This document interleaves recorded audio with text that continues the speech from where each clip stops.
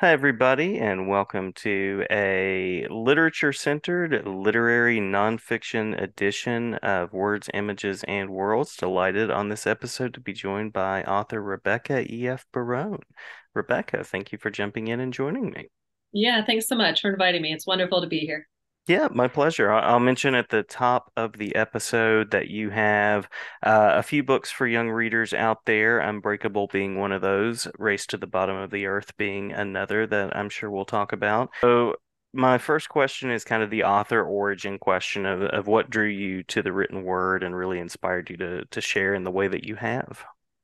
Yeah. So, you talk to many, many authors, and I'm sure many, if not most or all of them, have this story about, how when they were 5 or 6, they wrote this book and they still have it, and their Hmm. parents or maybe a teacher or a friend loved it and encouraged them and to keep going, and they've been writing ever since. And Hmm. that is not me at all. No, that's my mom has this story about how in I think it was second grade we had to keep a weekend journal and we would have to write 2 sentences in it every weekend. And every weekend it would be, Sunday night, my mom would sit me down and just say, write something, Rebecca. And I would say, we went to grandma's house. And my mom would say, 2 sentences. You have to write 2 sentences. And I would say, it was fun. And the Hmm. next Hmm. weekend it would be, we went sledding. My mom would be pulling out her hair, just saying 2 sentences, and it was fun. I mean, I hated writing. Um, so, when you talk about coming to the written word, it certainly wasn't my written word that it was coming to. If anything, I fell in love with reading. And I did fall in Oh. love with reading and with stories and with books from a very early age. I did. I loved it. And I loved it all over the place. I mean, I read picture books on black holes. I read Animorphs. They've come out with a graphic novel version of it now, and I loved Mm-hmm. Animorphs growing up.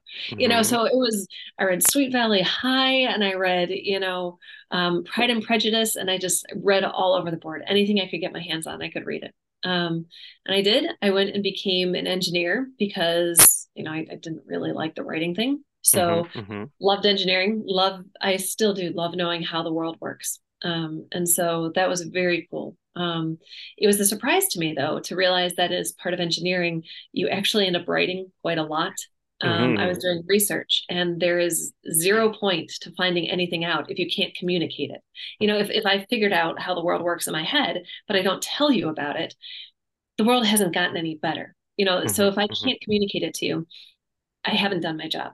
I've done maybe half my job at best. So I had to write and I had to learn to write. And it got to the point that I was doing research and doing much research and publishing so many articles that I realized I actually loved seeing these stories of mine being published. And they were very dry stories and they were very targeted stories, esoteric stories, but they were still this cool you know, there's a conflict. There's this question that has to be answered, and there are characters. And when I talk to Hmm. school visits, I have this whole workup about, I worked for Chrysler, and the characters were the cars, and they were always breaking. And so we had all this conflict in the scenes and the setting, and we would travel all over. And so it came about very naturally that I had to learn to write.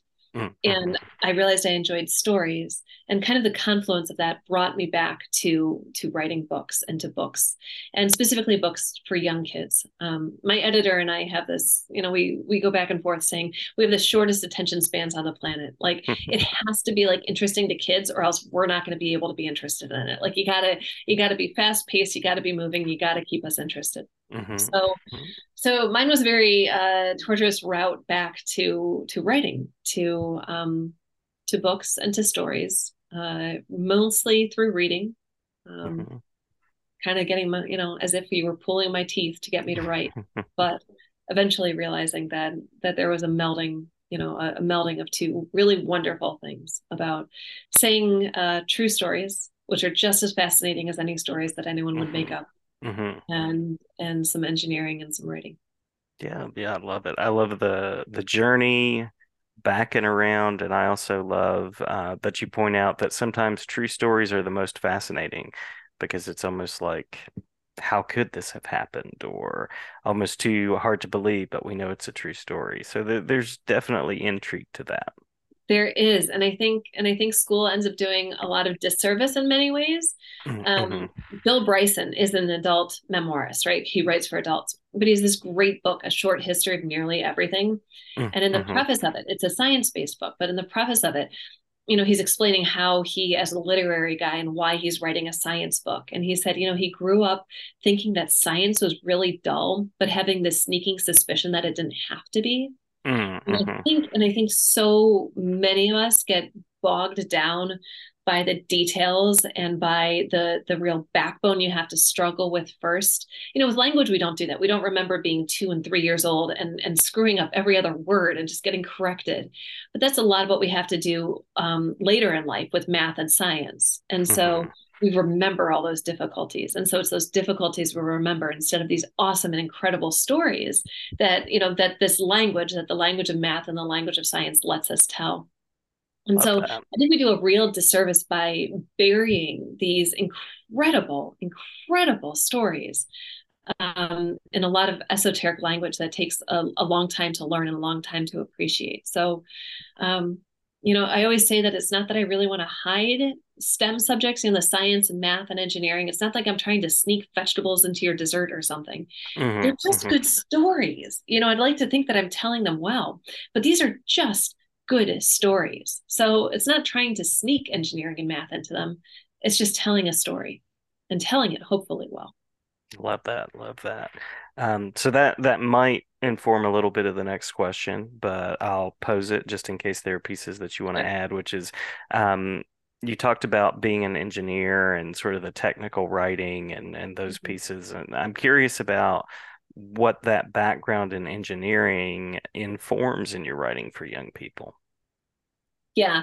And I think that does dovetail well with the last question because engineering and math and science really are language. I mean, they're separate languages, and you have to learn them. Hmm. Hmm. Just you can play around with English grammar, and just as we're talking, we're using plenty of incomplete sentences and ellipses and all of this fun stuff that we play with the language. Hmm. And certainly writers do that too, but you have to have a coherent backbone first, right?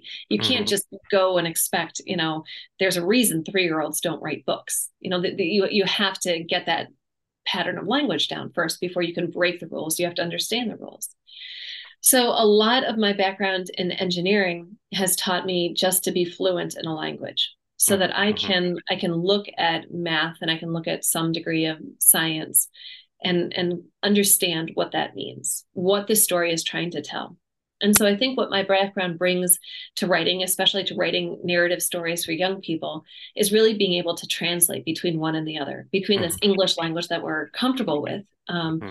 and this other language that I've spent a lot of time becoming fluent in. And so hopefully I can take one and translate it into another and take the best parts out and make it very easy for someone who's fluent in English to appreciate this what this other language is trying to tell us. Love that. Yeah. And love what you've said about the accessibility of topics. Mhm. Because I also trained as an academic, and it's that thing of I want to write, I want to communicate ideas, but I'd really want people to actually enjoy what I write as well, Yeah. and to Yeah. write in an engaging and accessible way. Yeah. And certainly there is, as an academic yourself, I'm sure you're trained to write in a certain fashion, right? Academic articles, and that's for a reason, so that you can go right to the material you need and right to the material, at the exact point where you're expecting it to be. And everyone can kind of, understand these different stories and research, Hmm. in a certain way. So that's very helpful. But then to switch from that, and if that's all you're giving people, you're not going to be able to appreciate the emotion of it because it's very unemotional for the most part. Hmm. So adding that emotion back in, I think that was actually kind of tricky. And I do a little bit of fiction writing. I have a couple of short stories appearing in Scholastic Scope magazine this year. And so the odd bit. and that is absolutely the hardest for me, is getting back to the emotion and to the character arc, because that's missing in engineering, in these academic articles. The conflict is there, the setting is there, the characters are there, Mhm. but the emotional arc isn't necessarily so much. And so I think that's probably been the hardest part of the whole, like you said, the writing journey for me. Mhm. um, Mhm. Kind of retraining myself into that story, into that character development. That's been a little bit of a trick. Yeah, yeah. Also a fan of Scholastic Scope, and I have several teacher friends that use that, so that's very cool to know as well. Oh, it was a huge honor. I mean, there was definitely jumping up and down, and Yeah. it was. I'm thrilled and I'm really excited. Plus, it's interesting to get to use the tool, the language, in another way, and so I love getting to play with it more.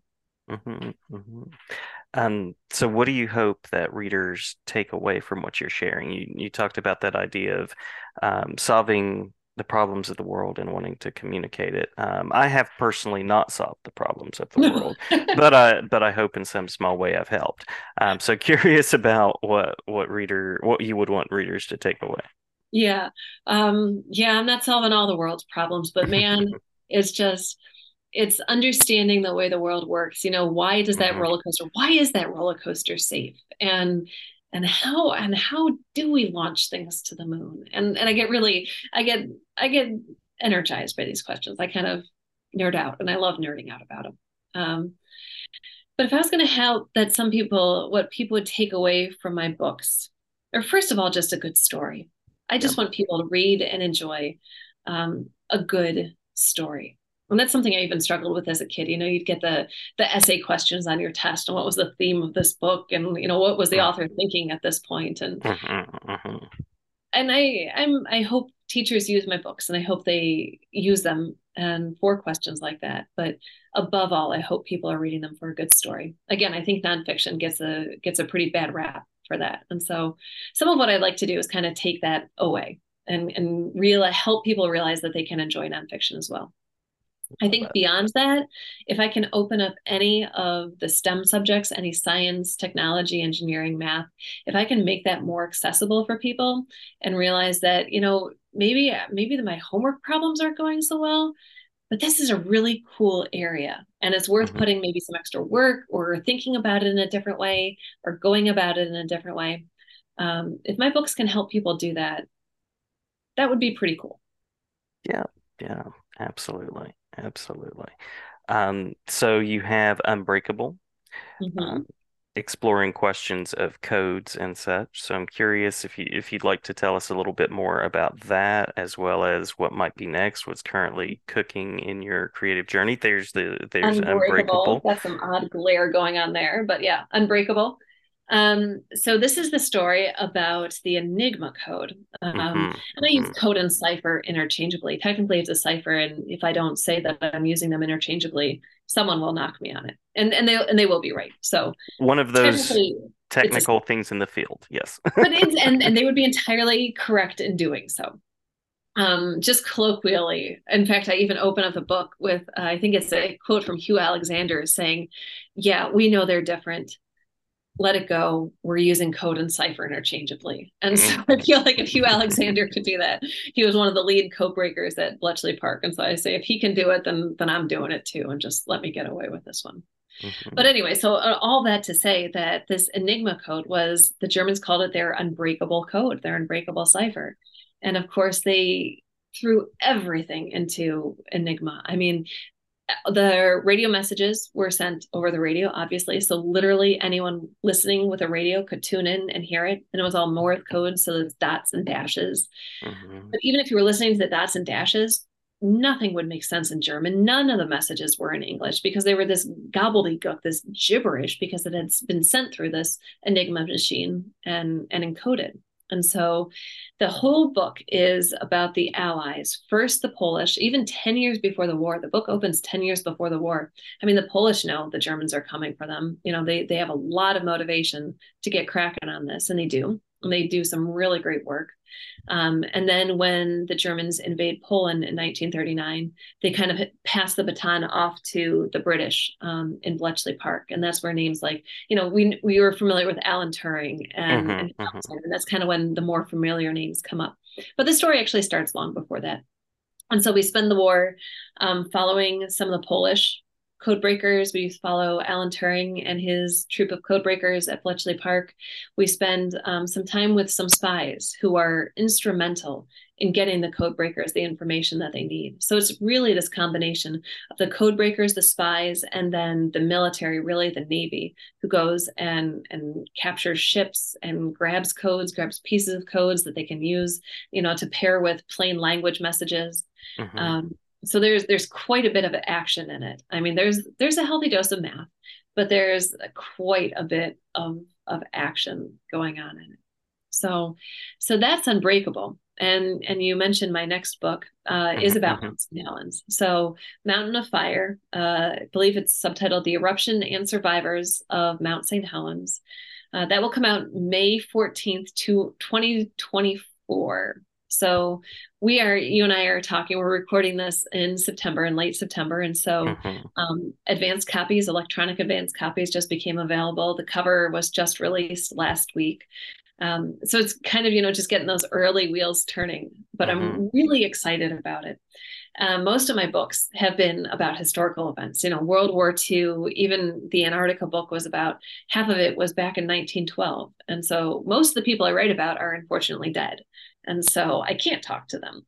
But Mount St. Helens was really cool to write about because I got to interview some really neat people who are Nice. there, who are, still working to understand the mountain, still working to help people access the mountain and protect the mountain. So hearing from them it really made the book come alive, and I'm really proud to get to showcase them and their efforts. And I'm honored that they've trusted me with their story. So that comes out May 14th. And it's probably my lowest, middle grade kind of gets divided into these categories of upper and lower. And so this is Hmm. probably on the lower end. So, but hopefully a wide range of people can enjoy it.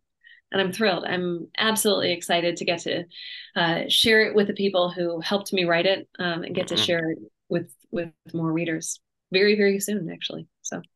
Yeah, yeah, love it, love it. I appreciate what you're doing in the world of nonfiction, informational text, and curious about where readers can go to follow the journey, to learn more, to see the books that are already out, and things of that nature. Yeah. So probably the most stable way of finding me is my website. It's just RebeccaEFBarone.com. So RebeccaEFBarone.com. That will always be there. Hmm. Um, Hmm. I used to say Twitter/X, I suppose now, is Hmm. also Hmm. a great way to find me. That seems perhaps a little less stable at this point, but handle there is the same thing as my name. I'm on most social media, Facebook, Instagram. I think I have a Blue Sky account at this point. So Fantastic. yeah, it's all my name. So it's all some form of that, Rebecca E.F. Barone. And website will always be updated. Twitter/X, on Facebook, Instagram are also great places to find me there. Wonderful, wonderful. Well, thank you so much for your time. Thank you for your work, and glad to share about it. Yeah, happy to be here. And thanks so much for inviting me. I had a great My time talking. pleasure. Great to talk with you as well. Thanks.